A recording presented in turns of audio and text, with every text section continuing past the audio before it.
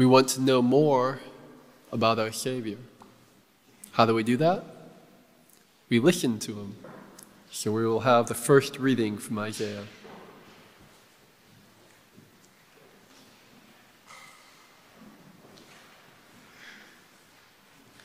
The first reading is taken from the book of Isaiah, chapter 11, verses 1 through 10.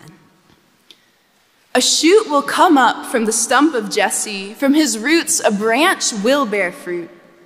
And the Spirit of the Lord will rest on him, the Spirit of wisdom and of understanding, the Spirit of counsel and of might, the Spirit of the knowledge and fear of the Lord. He will not judge by what he sees with his eyes or decide by what he hears with his ears, but with righteousness he will judge the needy. With justice he will give decisions for the poor of the earth. He will strike the earth with the rod of his mouth. With the breath of his lips he will slay the wicked. Righteousness will be his belt, and faithfulness the sash around his waist. The wolf will live with the lamb. The leopard will lie down with the goat. The calf and the lion and the yearling together, and a little child will lead them. The cow will feed with the bear. Their young will lie down together, and the lion will eat straw like the ox. The infant will play near the cobra's den, and the young child will put his hand into the viper's nest. They will neither harm nor destroy on all my holy mountain, for the earth will be filled with the knowledge of the Lord as the waters cover the sea. In that day, the root of Jesse will stand as a banner for the peoples. The nations will rally to him, and his resting place will be glorious. This is the word of the Lord. Thanks be to God.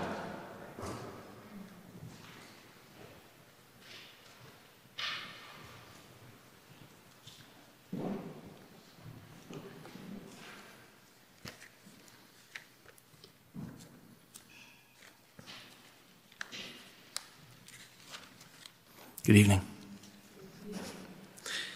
Tonight's second reading comes from Romans chapter 15, verses 4 through 13.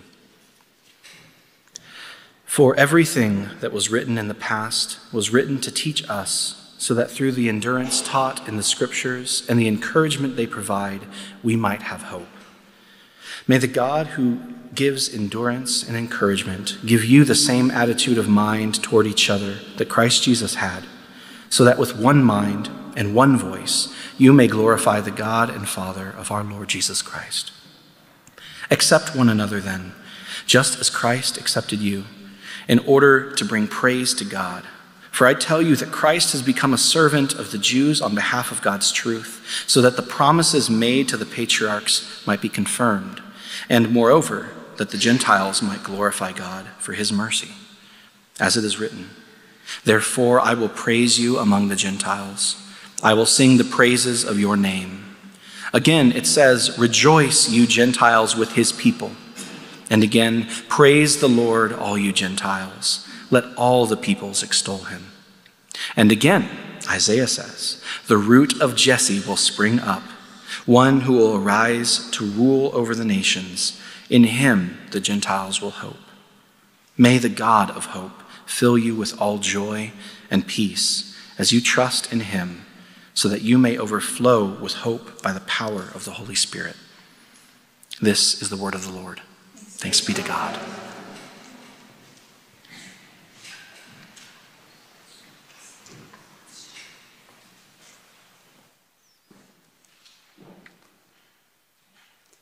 The third reading today is found in the book of Matthew, chapter 3.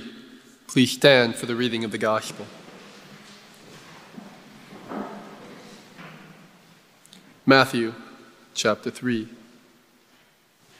In those days, John the Baptist came preaching in the wilderness of Judea and saying, repent, for the kingdom of heaven has come near.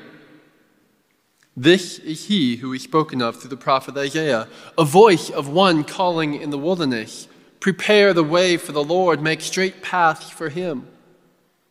John's clothing was made of camel's hair, and he had a leather belt around his waist. His food was locust and wild honey. People went out to him from Jerusalem and all Judea and the whole region of the Jordan, confessing their sins, and they were baptized by him in the Jordan River. But when he saw many of the Pharisees and Sadducees coming to where he was baptizing, he said to them, "You brood of vipers, who warned you to flee from the coming wrath? Produce fruit in keeping with repentance. And do not think you can say to yourselves, 'We have Abraham as our father.' I tell you that out of these stones God can raise up children for Abraham. The axe is already at the root of the tree, and every tree that does not produce good fruit will be cut down and thrown into the fire. I baptize you with water for repentance. But after me comes one who is more powerful than I, whose sandals I am not worthy to carry. He will baptize you with the Holy Spirit and fire.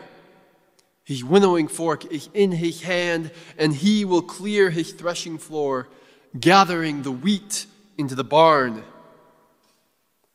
and burning up the chaff with unquenchable fire."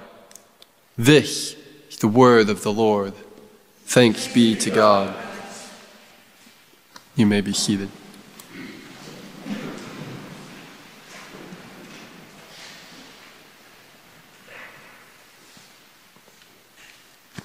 Let's pray.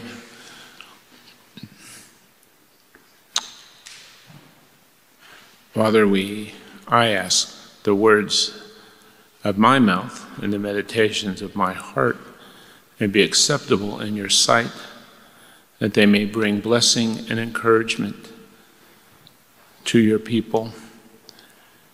We pray that you will strengthen our faith and give us courage in these days.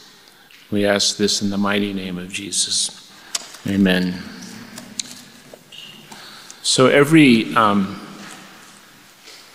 year in Advent, there's always one Sunday dedicated, maybe two sometimes, to the life and ministry of John the Baptist. Unfortunately, we don't know a lot about his life, and he might be the most mysterious figure in the New Testament. And whenever at least I read about John, I always have this incredible desire to know more. Yes, know more about not just his origins, but how did he get in the desert? What other things did he have to say? How many disciples did he have, etc., etc. But unfortunately, we don't know very much about John, and very often we don't consider him to be very important. We, in fact, sometimes you might say underplay or even underestimate his role as a forerunner. I've said it before, but I think it's worth repeating that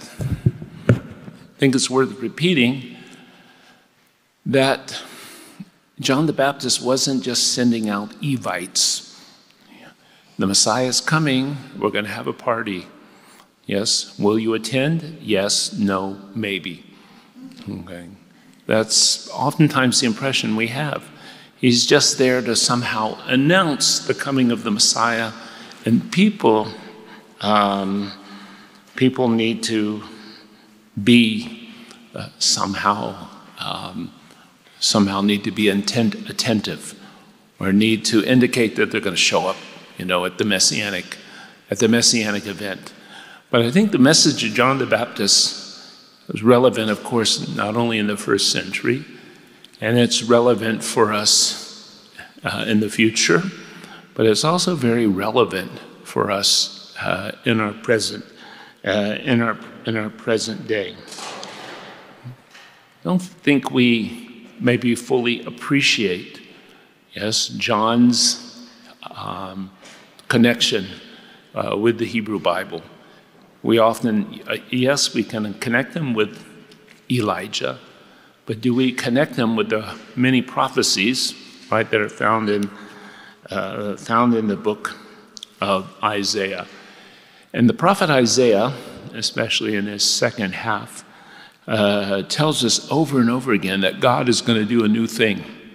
Now, I know the Pentecostals like to use this term, God is doing a new thing. God is doing a new thing.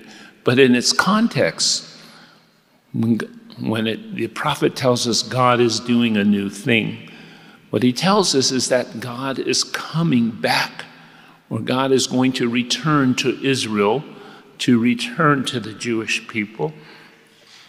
And God is going to come and bring restoration, but not only restoration, not only healing and recompense, but God is also going to come and dwell with his people in a way in which he's never done before. And I think all of us know the Hebrew Bible well enough. We all remember that when Ezra, in the days of Ezra, Nehemiah, Zerubbabel, when they rebuilt the temple, the glory wasn't there like it was in the first temple. And many people had to ask the question, has God fully returned with us from exile? I mean, God's never left his people, but where is God's glory? And of course, this was a question that people were asking upon their return from Babylon.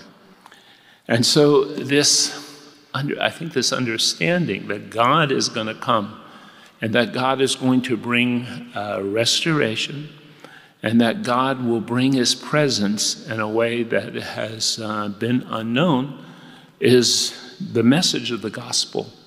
It's summed up in the kingdom of heaven. And when John the Baptist is he's you might say, the forerunner, or the one who's announcing the coming of the Messiah, it's not simply that the Messiah is coming to forgive our sin, or coming, quote unquote, to save us. Yes, salvation is not being saved, is not the end goal, right? So what salvation does is it leads to God's presence. And I think this, you might say, salvation and imminence is well seen in the opening chapter of Matthew. When Jesus is born, you have an angel that appears before Jesus is born. An angel appears, and the angel says to Joseph, don't be afraid, take Mary home as your wife, because what is conceived in her is from the Holy Spirit. She will give birth to a son, yes, and you are to give him the name Jesus, because he will save his people from his sin. Yeshua from Yehoshua. God saves. Yes, Jesus is the Savior. And we latch on to that. Wonderful. Very good. But what does the next verse say? It says, and all this took place to fulfill what the Lord had said through the prophet. The virgin will be with child and will give birth to a son, and they will call him Emmanuel, which means God is with us. Yes, this good news, right, or this restoration that's coming to Zion and then ultimately to the whole world is first and foremost salvation from sin. It's restoration, but it's also that God is coming to dwell with us and to dwell with his people. And the message of John the Baptist is preparing people for this. But how do you prepare people, yes, for this intimate, right, relationship with God, for God wanting to come and to dwell in the midst of his people. I don't know if you've noticed, but a good portion of the Torah, the first 5 books of the Bible, deals with the issue of purity. It's whether it's purification from sin and purification from death. And when there is forgiveness of sin, when the people of Israel stay away from death, then God can dwell amongst his people. But where there is sin or rebellion, and there's a refusal on the part of the people of Israel to remain in a state of cleanness, not physical cleanliness, but to remain in a state of cleanness, like going to the ritual immersion bath when they come into contact with death in any form, then God dwells amongst his people. Years ago, I read this verse.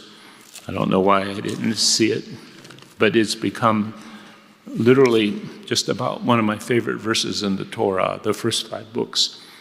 And it's in Exodus, Exodus 29. And it says, the Lord says, "So I will consecrate the tent of meeting and the altar, and will consecrate Aaron and his sons to serve me as priests. Then I will dwell among the Israelites and be their God." Why will God now come and dwell amongst his people? Because he has provided the priesthood, he's provided the tabernacle, he's provided the sacrifice, this is, et cetera, for sin. They will know that I am the Lord their God who brought them out of Egypt. Again, what's the purpose of the Exodus? Or what was the purpose of their salvation or their deliverance? And what's the purpose of our deliverance?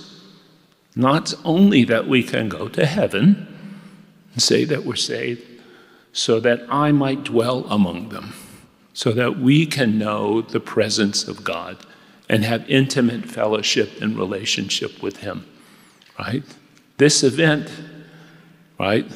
This event that John is announcing is an event that comes and begins a reversal of all that went wrong in the book of Genesis. And what went wrong in Genesis? Well, we all say Adam and Eve sinned. Yes, Adam and Eve sinned, but also death came into the world. And so too in chapter 6 of Genesis did the demonic. And this restoration, yes, this restoration is dealing, yes, this messianic task is dealing with sin, death, and the demonic. But how does this purity take place? How are people going to be prepared, right, for God doing this new thing, which will be in and through his Son, yes, the Messiah? The purification happens through repentance. And that's why John's preaching a message of repentance, that repentance and redemption are intimately tied together throughout the scripture. There are numerous examples. One that we've mentioned more than once and probably is worth mentioning again is that in the year of Jubilee, the 49th year, the 7 sabbatical years times 7 sabbatical years, when there is a restoration, yes, when people who are in debt, people who are somehow maybe enslaved or because of their debts, those that have sold their land, all is restored and goes back to the way that God originally intended things. But when does the year of Jubilee begin? The year of release, yes, the year of redemption. It only begins on Yom Kippur. It only begins after repentance. Okay. Secondly, again, the verses are too many to mention. But Isaiah 59 tells us the following. And by the way, if you really want to know the Bible of Jesus, then study the book of Isaiah. Yes? Isaiah 59:20. The Redeemer will come to Zion, to those in Jacob who repent of their sins, declared the Lord. So there is this connection between repentance and redemption. And it also, I think it illustrates why Jesus went out to be baptized by John. It's always been a dilemma. It's always been problematic for the church, I think, beginning with even with the gospel writers themselves. And it's maybe that they don't understand that what John was preaching was not simply individual repentance. Come and you have to repent for your sins. He was preaching a repentance on behalf of the nation, that those who were sinful or not went out and repented on behalf of the nation.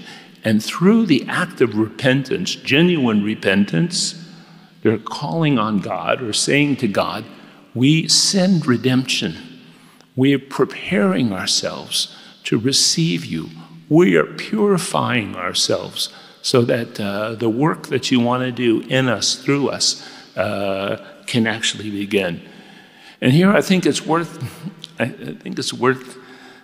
paying attention to this Jewish Hebraic concept of redemption. Because if you look at any New Testament dictionary, they're going to tell you repentance. If you look at any New Testament dictionary, or Strong's, what does it mean to repent? Repentance is just changing your mind. That's the literal definition.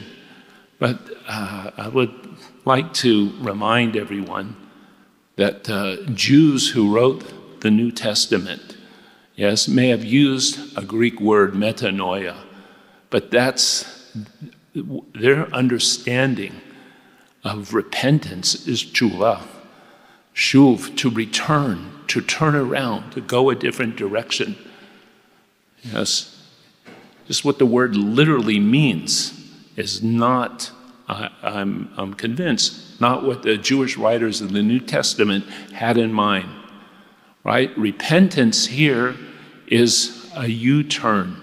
It's not necessarily regret. It's not feeling sorry. Those are okay, right?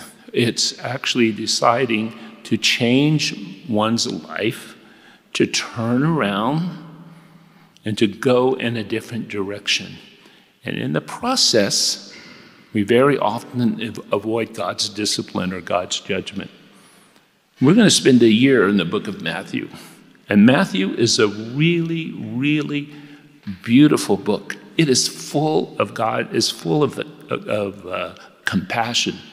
It mentions the compassion of Jesus more than any other gospel. We have Jesus telling us, or mentioning, all you who are weary and burdened, come to me, I will give you rest. And there are many other sayings like this. There's also a number of sayings that talk about judgment and talk about facing the consequences of our sins. And sometimes people find it very difficult to, or paradoxical to somehow, to hold these two things in tension. But that is part of repentance.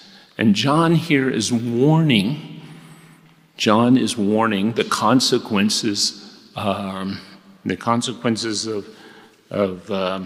not repenting. But his message in John chapter 3 is repent, for the kingdom of heaven is near. Same message Jesus begins in chapter 4 of John. John 4:17, from that time on, Jesus began to preach, repent, for the kingdom of heaven is near. Right? And what is this kingdom of heaven? It's simply God working in and through Jesus, and God beginning to take control. Yes, God beginning to be present in human history in the way that he has never done before. Yeah, when God is present, in this case, and through his Son, he asserts his authority, right? And in that process, there begins restoration. Begin not just restoration, but of course the presence of the Lord. And so, in all of this, the goal isn't simply repent. It's not, we don't repent for the sake of repentance. People like you got to preach repentance. Okay, I'll preach repentance. But what's the end goal of all of this? The end goal is that repentance is not, by the way, it's not some kind of nice form of self-improvement, right? Or self-help, right? I'm going to change my eating habits. I'm not going to eat carrot cake anymore, because carrot cake makes me fat. I'm going to exercise twice a week, and I'm going to cut down my Facebook time by 30 minutes a week. Look, repentance, the goal of repentance is holiness. Holiness. So that why? So that we can know the full benefits of a relationship with the Lord. Right? So that we don't miss out on all the wonderful things that he may have for us. Right? Without holiness, no one can see the Lord. Holiness is the purification, right? Purifying ourselves to be a people in which the Lord can dwell. And of course, Paul uses the same image in Ephesians, does he not? When he talks about two ethnic groups that really can't get along very well with each other. But once they come to a place of peace, right? Once they come to a place of living in a biblical unity, then what happens? That people, unified people, becomes a holy temple, being built up, right? Being the place where the Lord can dwell. That's the message of John the Baptist. It was a message good for then. It's a message for the future, because Jesus, and throughout the New Testament, yes, repentance is not just a one-time event, it's a lifestyle. It's a lifestyle. May I remind you that Paul, when he's speaking to the wise men of Athens, says, now God has commanded men and women everywhere to repent. The age of ignorance is over. And Paul, like John in this passage, attaches repentance to a future judgment. Yes. Or Jesus is in the book of Revelation, speaking to Christians, 5 of the 7 churches. The message is repent. Repent. Including, the most famous passage that is used, at least when I was a youngster. I remember the people giving out tracts, or some giving sermons to the church of Laodicea, right?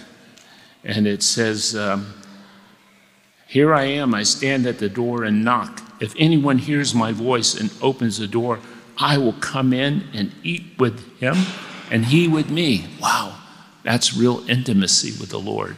The Lord is knocking. But the verse, it's very nice, but not very many take it in context. Yes, it's written to a church. It's written to a group of Christians. Those whom I love, I rebuke and discipline. So be earnest and repent. Again, intimacy, blessing, God's power, God's work of restoration is very often, not always, because you can't make a total point, tied to, to our purification, which comes through repentance, which is a determination, has to be our first, I don't know if it has to be first, it has to be something that we have to have a vision for and something that we desire. And once we have that desire, once we understand the benefits of repentance and holiness, then God often gives us a gift. He gives us the grace and enables us to make that U-turn and to begin to walk and live in a different direction. I think the other thing I'd like to say about the passage is just something about the place where John the Baptist was. John was a man who had a very popular ministry.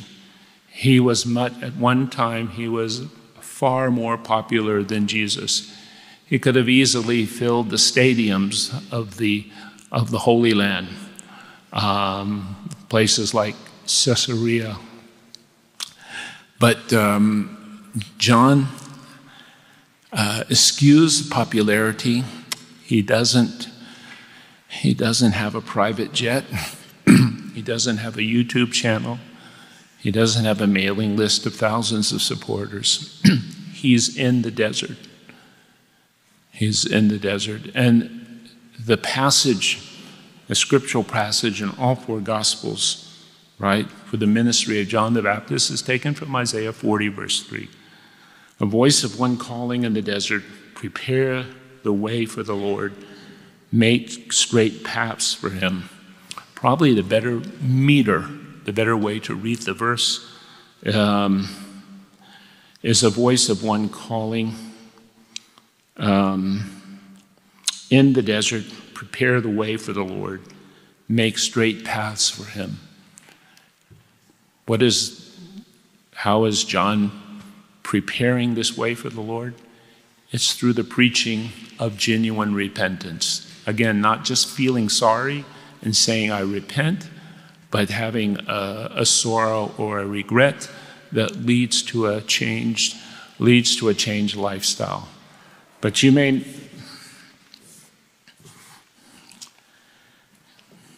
remember or recall that the desert or the midbar for the Bible, or for those who write the Bible, is not a very attractive place. It's a horrible place. It's a place of death. It's a place where you can easily get lost.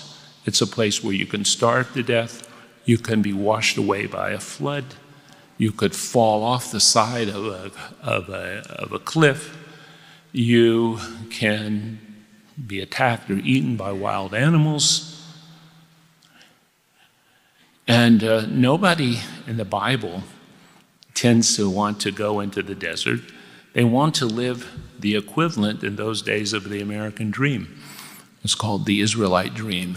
Everyone wants to be in their own village, under their own vine and their own fig tree, jostling their grandchildren on their knees. And those who are sent into the desert, all of God's, you might say, big heroes of the Bible, almost all of them are driven into the desert. And they're driven into the desert to be tested, or they're driven into the desert to learn something, to hear God's voice, or, yes, to learn that God can provide even a table in the wilderness when things look quite stark or things don't look humanly possible. After all, it's easy to trust God in a country that has Amazon delivering by drones, all right, or large supermarkets or shopping malls. Yes, but can we trust God in a place of scarcity? Or do we panic or become hysterical? So John is in this desert. He's in a place of trial. He's in a place of testing. He's in a place, you might say, that's not very comfortable. It's a place of danger. Again, wild animals, no law and order. You can easily be killed, and no one will take much notice of you. And it's in this place of danger, or in this place of insecurity, that redemption comes. Yes, this is where Jesus shows up. Yeah, this is where John the Baptist, yes, is preparing people for this event. And I think, or I hope, as we read in our second reading, when it says these things are written for our encouragement, that we can take encouragement from all of this. That oftentimes in a place of trouble, right, in a place of danger, in a place that might look humanly impossible, right, that God is at work. And it's in the midst of this kind of, you might say it's in the midst of our difficulties. It's in the midst of our struggles with health, or struggles with family relationships, or difficulties with our finances, right?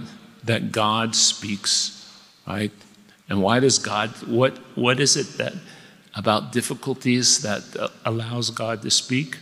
Well, God is always speaking, but generally we're not listening. And the reason we don't listen is because everything is going too well for us. And we have meetings to go to, and committees to sit on, and we have parties and events, etc., etc. And when things are going well, we don't listen very well, do we? The minute things start to go wrong, is all of a sudden, Lord, your servant listens. Your servant listens. That's what often happens in the desert, right? And it's also from the desert. It's also from one of these trials or tribulations or difficulties where the Lord will oftentimes woo us, bring us. And I like the passage in Hosea. And Hosea tells us, after Israel's been punished, right? After Israel's been disciplined, the Lord says about Israel, and one of the few positive passages in the entire Hebrew Bible about the desert, he says the following. He says, in that day, declares the Lord, you will call me my husband. Okay, you will no longer call me my master. I will remove the names of the Baals from her lips. No longer will their names be invoked. Israel's gone through a time of discipline or a time of punishment. In that day I will make a covenant for them with the beasts of the field and the birds of the air and the creatures that move along the ground. Bow and sword and battle I will abolish from the land, so that all may lay down in safety. I will betroth you to me forever. I will betroth you in righteousness and justice, in love and compassion. I will betroth you in faithfulness, and you will acknowledge the Lord. But how does the passage start? Therefore, I'm going to allure her. I will lead her into the desert and speak tenderly to her. There I will give her back her vineyards and make the valley of Achor a door of hope.